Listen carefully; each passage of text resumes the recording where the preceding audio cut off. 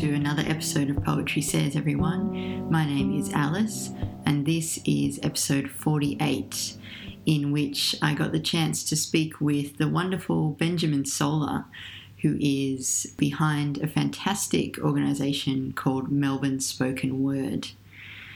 So I knew very little about spoken word and slam poetry before I started preparing for this interview, and I guess I'd gone through a bit of an awakening when it comes to the whole spoken word scene or spoken word community.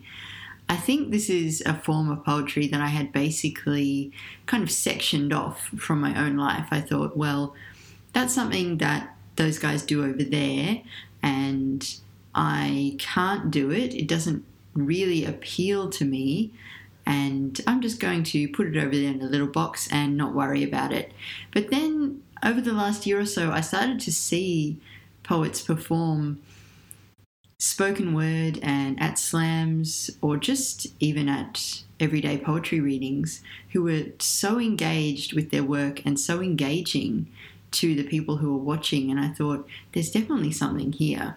This is something I need to pay a lot more attention to and take a lot more seriously than I have been. So the other week I went along to the final of the Slamadama Ding Dong Slam here in Melbourne, and this particular slam was to choose the members of the National Slam Poetry team who are going to go over to the US and represent Australia in a national competition. So that was extremely exciting, and in this interview I talked to Ben about the experience of going to that slam, which was really eye-opening. And I'm also referring a lot here to episode 0 of a new podcast that Ben is putting together with other members of the community called Melbourne Speaks Poetry. And if you're really interested in this topic, I would highly recommend giving that one a listen. I'll definitely link to it in show notes. So we talk about Melbourne Speaks Poetry, we talk about slam versus spoken word, and we talk about the ways in which the spoken word scene or community has this democratic element. Even as we're talking about definitions, I think we're always kind of leaving the door open and saying, this is what we think, but there's room for contention, there's room for collaboration, and plenty of room for questions. So if you do have questions after listening to this, don't hesitate to jump online. You can find me on Twitter and Facebook, and I will link to a lot of the things that we mention here in the show notes. Hope you enjoy this one. Thanks for listening.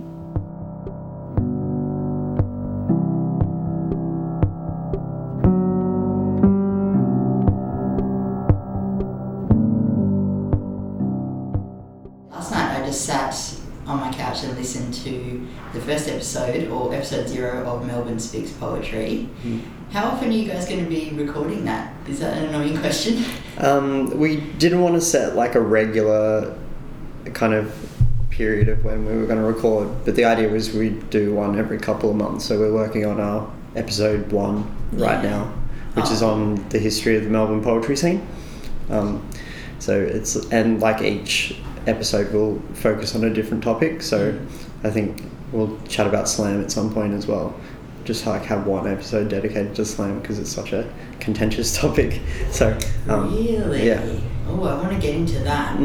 But yeah, it was great to listen to that because it basically answered a lot of the questions that I had in terms of like real basics, because I don't have a slam or a spoken word background at all.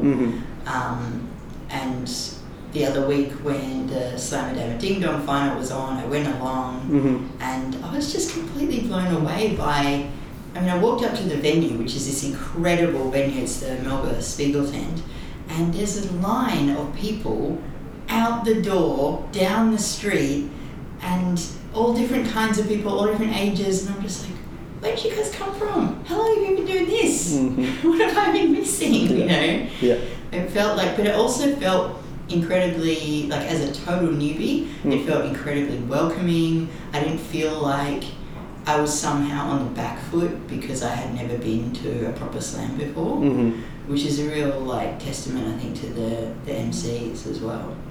We kind of find, especially for the slams, but a bunch of other gigs as well, that like there are a lot of newcomers that come into spoken word because people have, I guess, come across it from other things, whether it's YouTube or whatever, and then so there's a lot of curiosity out there, which is kind of why I do Melbourne Spoken Word, to kind of find all those people. Right, so you created melbournespokenword.com yourself. Yeah. And it's not just a website, but it's like a community, a collective. So I started like a blog / website, I think it was like 2012.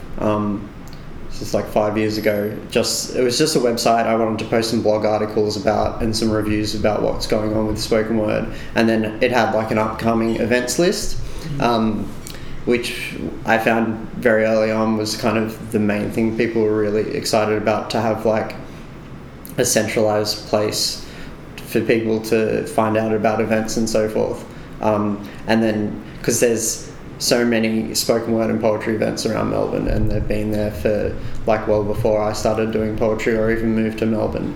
But a lot of times you find out about events via word of mouth, so the idea was to kind of create a central place to share that and kind of create more of a sense of community.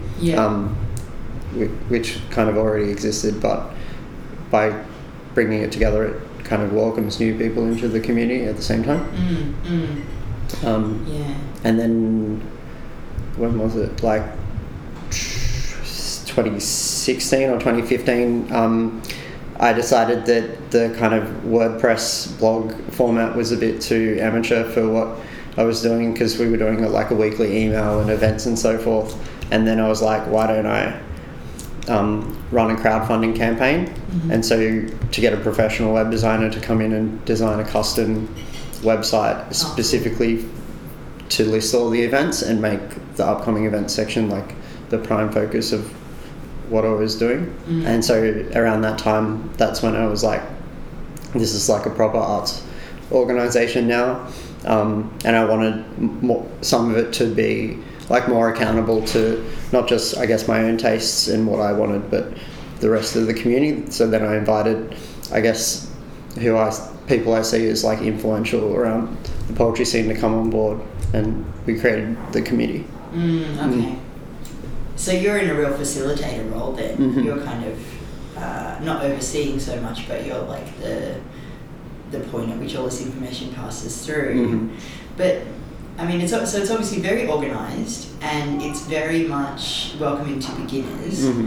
But are they the only two reasons the community is so strong? Because I really felt something at that event that I haven't necessarily felt at every poetry event I've gone to, which is I could walk up to anybody here and ask just the most basic question, and no one is going to laugh in my face. Like, it felt more like, as you guys were talking about on the podcast, it felt more like a community rather than a scene, quote unquote. Yeah, I sometimes use those terms interchangeably. Right. Whereas scene probably does kind of indicate something different to community or whatever. Yeah, well, to me, scene kind of suggests a hierarchy maybe, or suggests like an inner and an outer. Yeah. I guess community does too. But bottom line is it was just really welcoming, and I'm just wondering, what are the factors that you see as contributing to that? I think because there is constant newcomers coming into the scene, and there's people that have been around for years, who've been doing gigs for years, and then there's people who come in new all the time. So there's such a broad range of like experience and tastes in poetry, and like what kind of styles they like and all that kind of stuff, that I guess people are kind of used to that diversity of like engagement, that people kind of just take people on face value or whatever. Like I found it different to like other kind of literary scenes or communities that I'd previously been involved in, just because I think the open mic is a great way to introduce yourself to a bunch of new people in a community. So you get up on the open mic, I perform a poem, and like people will come up to you afterwards and like be really friendly and chat to you.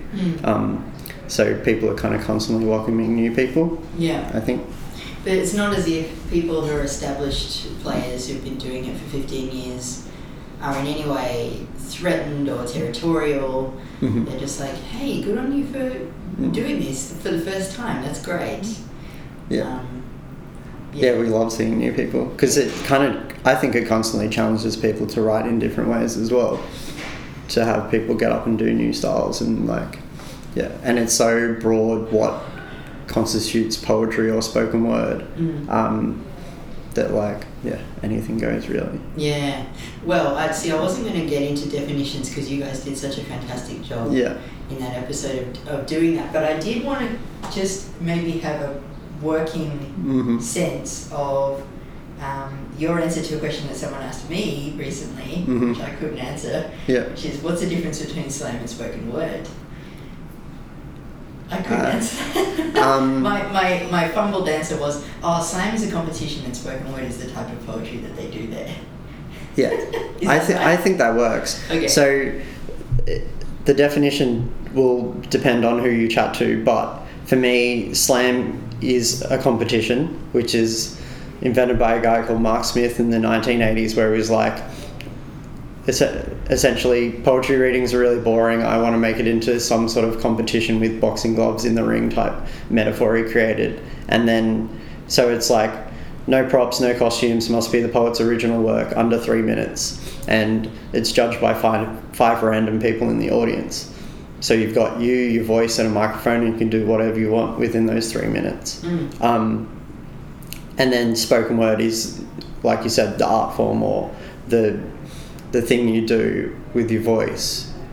But some other people would then say that the competition has, I guess, bred or developed a style of spoken word that's different or kind of formulaic. Like there's a formula or a style that people are more likely to perform in a slam as compared to like an open mic or a reading or whatever. My contention is that like there's nothing in the competition format that makes people do that. And I think if someone wanted to get up at a slam and perform a haiku and just read a haiku, 3 lines, you don't have to use the whole 3 minutes. You don't have to do a certain style of poetry. Why? If there's 5 random people in the audience and they like your haiku, they'll give you a good score. But that's really interesting. Yeah, because I think people do have a very strong sense of like, slam poet's going to get up and do this kind of thing. They're going to speak really loudly and put emphasis on certain words, and they're going to use the entire 3 minutes right up to the second. Yeah, and there would be a certain kind of cadence and kind of affected nature of the voice. Like a lot of, I think in America, if you listen to Button Poetry or Right About Now or something like that, you will notice that a lot of them, one will always talk about like kind of social issue type poetry, and then we'll have that kind of affected style, which kind of culminates in some sort of big crescendo type thing at the end. It gets faster and louder. Yeah. Which works for me because I like loud kind of political poetry, and that's kind of why I got attracted to it in the first place. But I think especially in the Australian slam scene, if you could call it that, there are a lot of people who do more naturalised kind of performances and use their voice in a natural kind of way. And there was previous slams like Nathan Curnow and Sean M. Whelan and Emily Zoe Baker and that era of Babble Slam, which was at Bar Open. Bar Open. And that a lot of them had a more naturalised style of kind of performing that's kind of different to nowadays, I guess.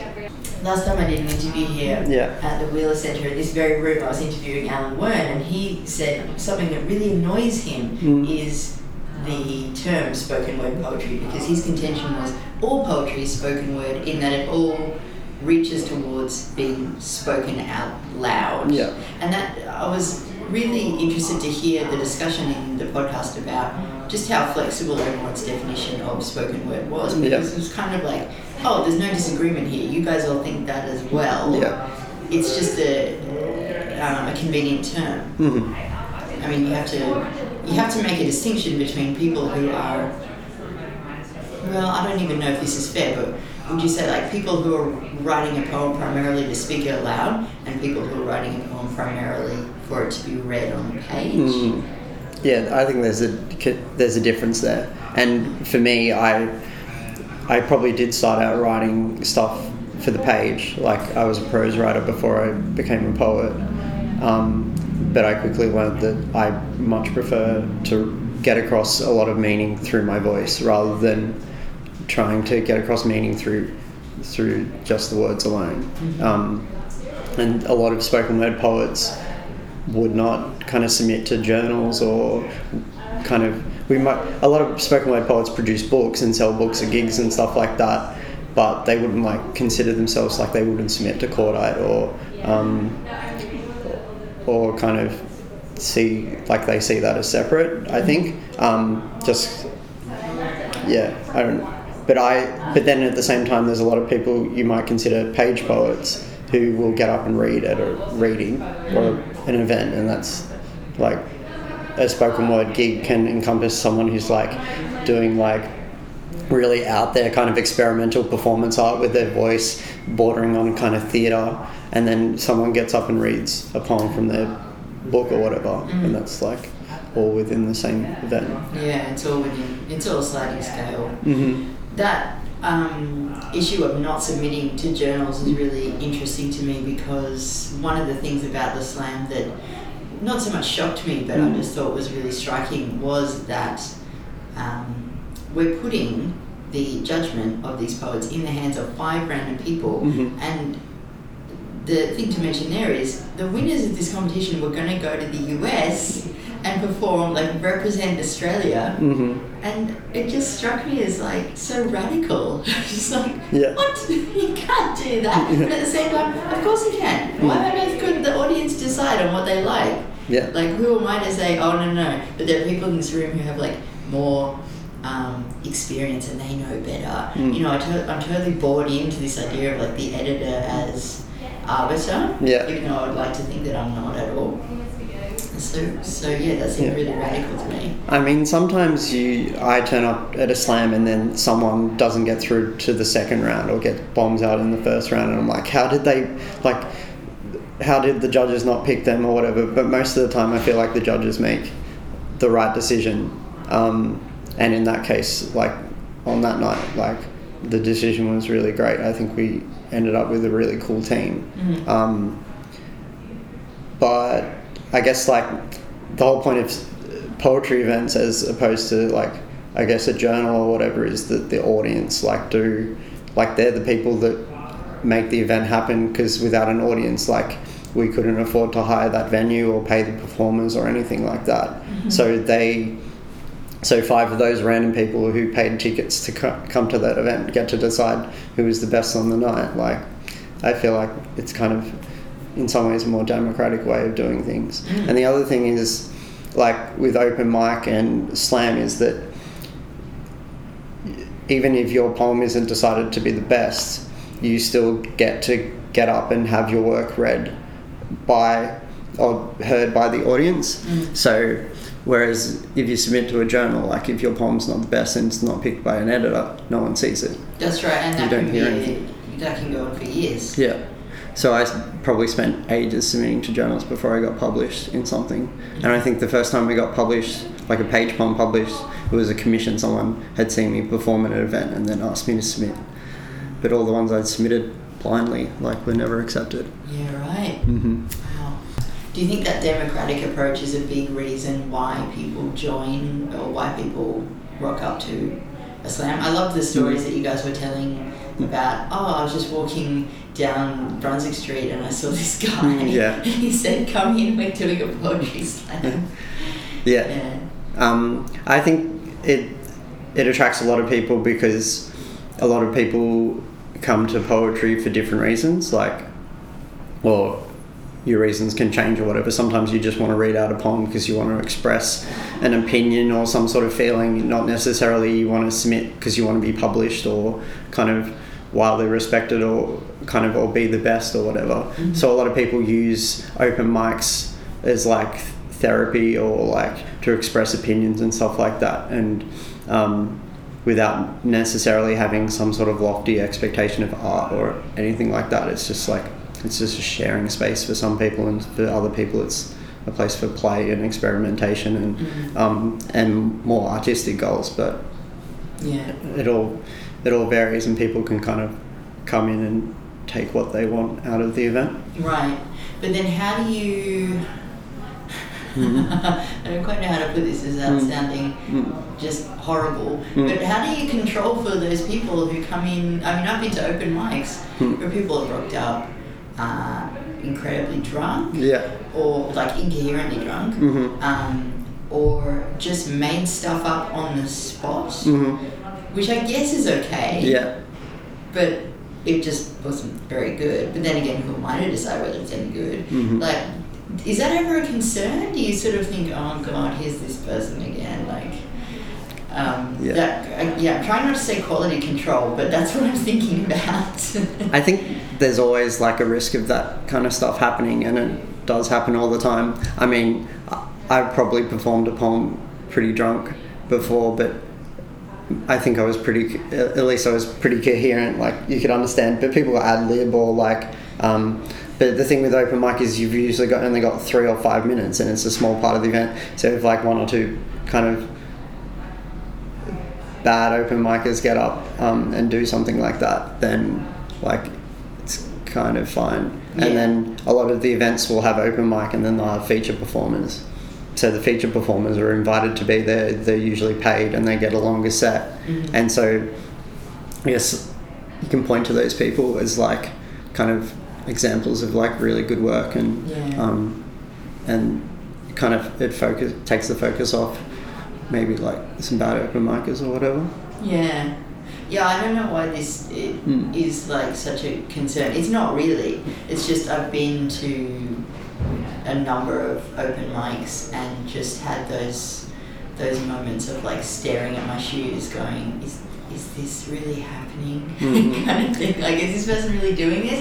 But I mean, at the same time, like it's not really harming anyone. Like like you say, it's over in a few minutes. And they get to have their time up there. I don't know. But there's like, I guess it depends on the open mic. The quality of the open mic can sometimes attract different crowds, and that is the skill of a good convener, is about attracting certain people or and creating that space. Sometimes people might get up and the poem isn't particularly great, but they're like a beginner and they're trying something out or whatever, or there's someone, and those people are kind of, I usually don't mind those people if they just read like a rhyming couplet type poem, and you're like, it's like you can see that they're trying to improve or whatever, versus like someone who, you could have someone that's been around for 10 years and then gets up kind of drunk and like starts like ranting or going like well over a lot of the thing that annoys me is when people like abuse the space in terms of like going over time or whatever. Yeah, that's really frustrating. Yeah, and that's usually not beginners. It's usually some people who've been around for a while who kind of yeah, like I've earned my time here. For the mic. So you mentioned before that you personally got attracted to the art form because of its engagement with politics. How do you find the kind of range of political opinion within spoken word? Is it fairly uniform, or are there political debates happening between poems sometimes? I think there's like debate, or like there's a difference of opinion within the scene. I guess some people think it's very almost exclusively left-leaning, but some people on the I would say I'm from the left, and I would say there's like a spectrum of the left within that anyway. So I feel like there's a lot of leeway and there's a spectrum there. I think it's fairly diverse. I don't really... and then at the same time there'll be people who get up and read more right-wing poems or whatever. Really? It depends on the event though. Yeah, right. That would be so interesting to see. Yeah. I mean, there's Patrick Macaulay who writes usually for Quadrant, and and he will get up, and if you see him in an event, we'll read it. I was in an event where Maxine Beneva Clark was the feature poet, and he turned up, and they don't get along, and he read this poem, kind of saying how terrible the ABC was, and it was like, yeah, it was really cringeworthy. Yeah, and then I think I might have got up and read a poem that was not too nice to Australia Day, and like, yeah, and I got heckled and stuff, which was fine, but... You got heckled? Yeah. What, do you remember what they said? No, I can't remember. Oh my god. Yeah, it was fine then, yeah. Oh, it's so, like, mind-blowing to me that... And there was something else that you guys mentioned in your chat, is that you'd done a gig on a tram? Mm-hmm. What tram was it? The 19, up 19. Sydney Road. Far out. Yeah, it was a commission by the Moreland City Council for their More Art Festival. Right. And so they were like, can you read poetry on the tram for a week? And so for an hour... A week? For an hour each day, we 4 poets would jump on the tram and like perform on this tram up and down Sydney Road. It was great. Like, we probably got heckled like once or twice, but the rest of it was like everyone was really amazed and like getting out their phones and taking photos of us, and like, yeah, it was really cool. That's mind-blowing. Yeah. It's really mind-blowing. It just makes me realise how incredibly safe my world as a quote-unquote page poet is. I'm just very... And I still worry so much about like how the tiny bit of work I have out there is received, and whether I've, thought through how like every different kind of reader might take it. I don't want it to be taken in the wrong way. Yeah. I think events like that really show to like people who would consider themselves poets within Australia is probably very small. And then we kind of always think that like poetry is this very like niche kind of like fringe kind of literary art form that like only some people really like. But then you take it out to a tram or something like that, or we did it at White Night 2 years ago, and then you realise that especially the spoken form of poetry is incredibly accessible, and people like to hear it and like to hear people's stories, and then that stuff shows me that like poetry could be more popular if you kind of work at doing that without dumbing it down or anything like that. I don't think you have to do that. Yeah. No. Yeah. It really sounds like, describing that reading on the tram and the way that you're talking about the community, that you really have each other's back. Is it? Have you found that people are pretty open with giving feedback on each other's work? Like, if you say you didn't particularly, or you thought somebody could do a reading better, would you feel comfortable to go to them and be like, hey, with this line, maybe you could put the emphasis here or something like that? Or I think maybe not at an open mic, and it's something like Melbourne Spoken Word has been working on a bit more in terms of like developing the craft a bit more. So was it last year, me, Sam Ferrante and Ariel Cottingham set up a thing called We Work This Shop, which is like a weekly workshop that happens on Sundays in Brunswick. And so people can turn up there and bring their poems for more like kind of detailed and extended feedback, and kind of, so cool.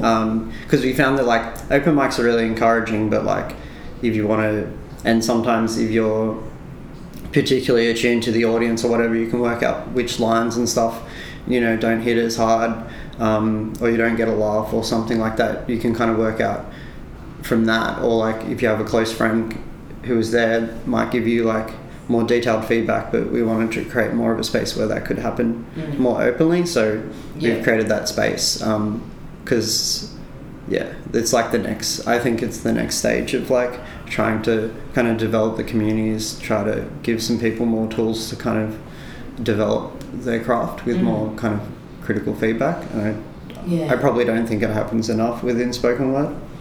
Yeah, well, I guess otherwise it's just guesswork, right? You're thinking, I remember that this line got a laugh, but you could be misremembering that. Yeah, and or sometimes I have this poem that I've been trying out like endlessly at gigs about Andy Carroll, the footballer, and it's about my obsession with football. Okay. And like I can try it out at one gig, dead silence. Some people don't get it, and then other times I'll get up and perform it, and then like heaps of people are laughing, and some people like you would turn up to an open mic and then get the dead silence in the first reaction and go, oh, the poem must be shit, I'm not going to like read it anymore.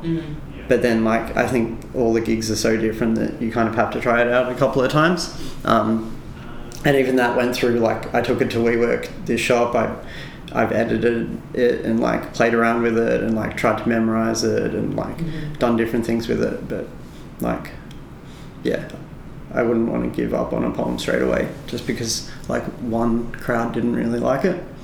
That's, yeah, oh wow, you're reminding me of an experience I had up in Sydney the other month where I read at the Ern Malley 100th birthday thing, and look, I hesitate to tell the story because I'm so embarrassed about it, but basically I read this poem that I had put together. Let me try and remember, I've blocked it out, see. The subject was, okay, so it was like, you gotta, like, it's got to be an Ern Malley poem, so it's got to be kind of made up to a certain degree. So I'm like, okay, I'm going to make up this scenario in which, like, it's like a ransom note from a bunch of hackers, and they're packed into the email account of Richard Wilkins. Because I think Richard Wilkins is an inherently comedic figure. And I'm like, this is going to be hilarious. I'm going to write as the hackers, and then I'm going to reply as Richard Wilkins. Anyway, the whole thing fell completely flat. I was so embarrassed. There's all these people there whose opinion I care about so much. Anyway, took it home, tail between my legs, and like read it out to my partner, who's obviously, he's my partner, so he's going to say nice things, but he's like, it's fine, like, it's funny, it's okay. But for the life of me, I do not want to read that thing out again. The silence was so deafening. I just can't do it. But I take what you're saying, like, don't just go off one audience's reaction. Maybe workshop it a bit. Maybe don't just... And it could be a variety of things, like maybe sometimes I don't read a poem as particularly confidently in one open mic, and sometimes I'll turn up to a gig and like I know a couple of friends are in the audience. Like, so on Sunday I read the Andy Carroll poem at the Alan Cat readings in Richmond. And I particularly wanted to do it because the featured Tim Evans is also a Newcastle United fan, and I knew he would like react to it. So in some ways maybe I kind of upped my performance because I knew, like, I felt confident that at least like he would get something out of it. And there were a couple of WeWork, the shop people in the crowd, and so that worked fine. But maybe, and then other times, like, I'm aware of one particular person or some people who might not like sport. I'm like, oh, they're not going to like the poem, and so you kind of hesitate, or kind of it affects your performance. Yeah, right. So it's actually about what's happening up in your head, as opposed to, like, you could probably deliver a poem about almost anything, but if you do it with conviction and in a way that the audience can connect with, you're probably pretty safe to a certain degree. Yeah, and that's why if I like a piece well enough, I'll memorize it, because then I know the language and the words well enough to put the right emphasis in the right spots, or play around with that a lot more, rather than focusing on what I'm trying to read or anything like that. And then I can play around with that and like do it, like give like 100% commitment to the poem. Memorization is it's a totally different experience. I read a memorized poem for the first time the other week at Sad by Southwest, and I was just like, oh my god, I never want to do it with a piece of paper in front of me again. This is great, I can look at people. But that was also 2 weeks of insane stress. Trying to get like 15 lines down. So it takes a lot. Some people are better at memorization than others. Like, there's a poet called Hunch who, when he started doing it, I'm pretty sure he turned up to an open mic every week with a new 5-minute poem memorized. And I was like, how do you do that? It takes me a while to realise I like a poem enough to commit the time to memorising it. And then some poems I don't bother memorising and then accidentally memorise because I've read it so many times. Do you find that when you're memorising a poem that you'll find all the little janky bits and stumbling blocks because you're like, oh, I just can't get that line right. Maybe that's because it's not right. I gotta change it. Sometimes I'll change the line or the bit or the way I think I remember it. I end up doing it that way, not the way I originally wrote it. Or sometimes if I keep forgetting a particular bit, I'm like, it probably just doesn't need to be there. Doesn't need to be there. it's like the poem's asking you to read it this way, to remember it this way. Yeah, it's really cool. Kind of has that bit of a life of its own. Yeah.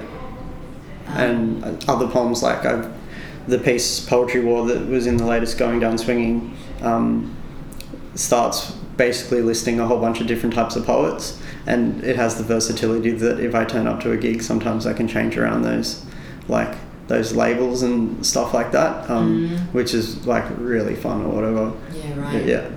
Another thing I wanted to ask about is the relationship between spoken word in a city like Melbourne or Sydney, and then what about people who don't live in a big city? Like, what are their options in terms of?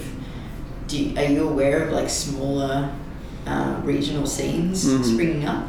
I'm definitely aware of regional gigs, not necessarily to the extent where there's like a bunch of different events, so that would kind of constitute more of a scene. But like Geelong has a gig called Lowercase Poetry, Ballarat has Words Out Loud, Castlemaine has quite a strong poetry gig, Poetic House I think it's called, and sometimes, and the Australian Poetry Slam heats often will have a whole bunch of regional heats, I think, like out in the country, Mildura and so forth. So, and then some of those people will travel into the city to come to gigs or whatever. Yeah. But yeah,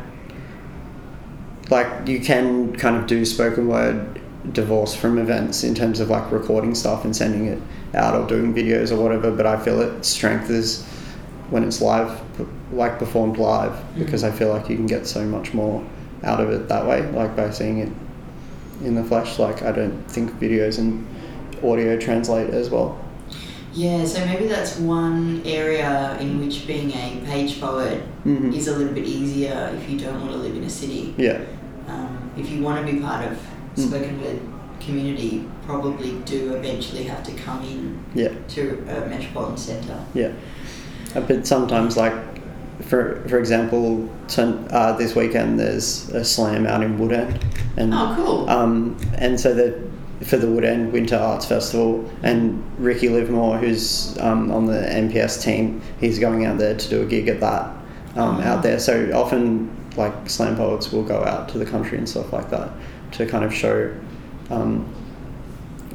what's going on. Yeah. We did a gig, we sent 4 poets out to the Shepparton Festival because a bunch of teenagers in the community had specifically asked for slam poets, so they contacted us and we sent them out because they were big fans of Abe Nook, who was on Australia's Got Talent, and so we sent 4 poets out there to run a workshop and do a gig, and they loved it because they'd seen all the kind of slam poets on YouTube and like were really into it, but hadn't really seen it at all in their community. That's so cool. Yeah. And they wanted to try it out themselves, so some of them wrote poems and got up and performed for the first time after seeing slam poets, which was really cool. That's so great. Yeah. That's so great. I love how you're just able to reel off a calendar of gigs from memory. It's kind of amazing. Yeah, like my whole head is just full of gigs. Like I can tell you like when particular gigs are on, and then and because it's just happening all the time. Like there was a gig last night, I'm going to a gig tonight, I went to a gig on Wednesday, I'll probably go to a gig on Saturday, and then I'll do the workshop on Sunday. And I'm like, I just keep going to readings because I'm addicted to it. So is that really your personal kind of writing practice, is being in that space with other people? I love to do, like, especially at the moment, like free writing type exercises or writing to themes for certain events is really fun. There's a gig out in Elsonwick called Paperwaves, which happens on the first Saturday of the month, and they have a theme every month, and so you'll write to the theme, or I'll pull out like an old poem I haven't read for like years because it specifically fits that theme, and I find that really fun. Awesome. I'm just constantly bouncing off the way other people write and stuff. I mean, there's this slight danger that at the moment I'm just writing a lot about poetry and other poets because that's my whole world, but that's... you wouldn't be the first. Yeah. You could look to like your Frank O'Hara's who did a lot of that sort of stuff, or I mean, yeah, that's a constant conversation, right? Like that runs through so many poets' work. Is this is my life, and I spend a lot of time with other writers. Yeah, and that's all I write about. Yeah. Yeah, that's really okay. Yeah, which is why I end up just writing about football, because that's the only other thing I really do. Yeah, that's awesome. Mm-hmm. So, I didn't ask you this in advance, so I didn't give you any time to prepare. Yeah. But one of the kind of main themes of my podcast here is who is your 3 a.m. poet, your poet that kind of gets you through maybe darker moments or maybe moments of stress, or even who just brings you joy. It doesn't have to be a negative thing. Is there someone who fits that category? Yeah. Yeah? It's Bill Moran. Okay. Yeah, he's an American slam poet who's toured here 3 times, and he'll be back again this year. He randomly contacted me via email saying I was coming to Australia when we were at our very early stages, and we'd never run a gig specifically as Melbourne Spoken Word before. He's like, I was looking for gigs in Melbourne. I'm like, we'll do a gig for you. And I met him then at the first time, like saw his poetry basically for the first time live on stage. I'd seen like 1 or 2 videos, and I was like blown away. And now I feel like if you think slam is formulaic, you should watch him, because I feel he's very experimental with the way he uses his voice and lines, and like it's not really like a linear kind of poem at all, or like complete sentences or anything like that. And like he constantly blows me away. And he also talks a lot about themes of mental health and stuff like that, and I can relate quite a lot to him. So yeah, he's really cool. I feel like I can relate to a poem much more by seeing someone read it in the flesh as opposed to reading it on the page, because like there's that era of like, what is it, like poetry's, I'm trying to remember back to university when they were talking about poetry being dead. It's not the death of the author, that's it. Right, yeah. Where it's like not about the author, it's just about the work. But I don't think that's true at all. Like I think people bring their own kind of stories and their own personality and everything and their whole context into a poem, and sometimes you miss out on that when you're reading it on the page, whereas you get some of that when you see them perform. And like spoken word is kind of, I feel like for the most part, autobiographical, or like people are talking about their own experiences. I mean, page poetry can be like that as well, and I think if you think back, like some of your favourite page poets, you go back and you research their history, and like, you know, the first poet I ever became like really interested in was Sylvia Plath, and like I read Daddy, but the whole story of Daddy is like going back and working out what happened to Sylvia Plath as well, like, and that's part of the intrigue, and you read more stuff into the poem because of that. And I feel like spoken word just brings all of that straight away. Yeah, there's none of this dancing around, are you the speaker? Is it you? And like, am I allowed to do a biographical reading here? It's just like, no, this is my life. Okay. I'm pretty sure I went to a poetry class once, and they were like, you should take all the I's out of your poem. And then I turned up to a spoken word gig. I'm like, no, but everyone's saying I. I'm like, I can say I? Okay. And then I just kind of did it. So like, when I write a poem or when I write a spoken word piece, I'm not just writing or speaking in the same way that I would usually speak. Like, it has to be altered in some way. That's the definition I work by. I'm doing something with this that I can't do, like just speaking aloud or writing a blog post or writing an article. Like, I want to get across like some sort of feeling, or not just I don't want to just explain things in a poem. Like, I want some of the language to explain a little bit, but it can't just be an essay. Well, maybe as a final word, what would you say to someone who's listening to this and thinking, okay, I really want to get involved, like, where should they start? Well, they should start by going to the website melbournespokenword.com, go to /events, and like look at the events and see when you're free, or like if there's a gig nearby, and get up and read on the open mic. Like, there's just like basically a gig on every night of the week, in some place, and most of them have open mics and anyone can get up and read. So it's like the level of participation is incredibly high. Like anyone can participate. So yeah, it's like not just a thing to come and like spectate or watch and see other people do it. It's like for something, if you want to throw yourself into it, you can, like straight away. Don't overthink it. Just get out there.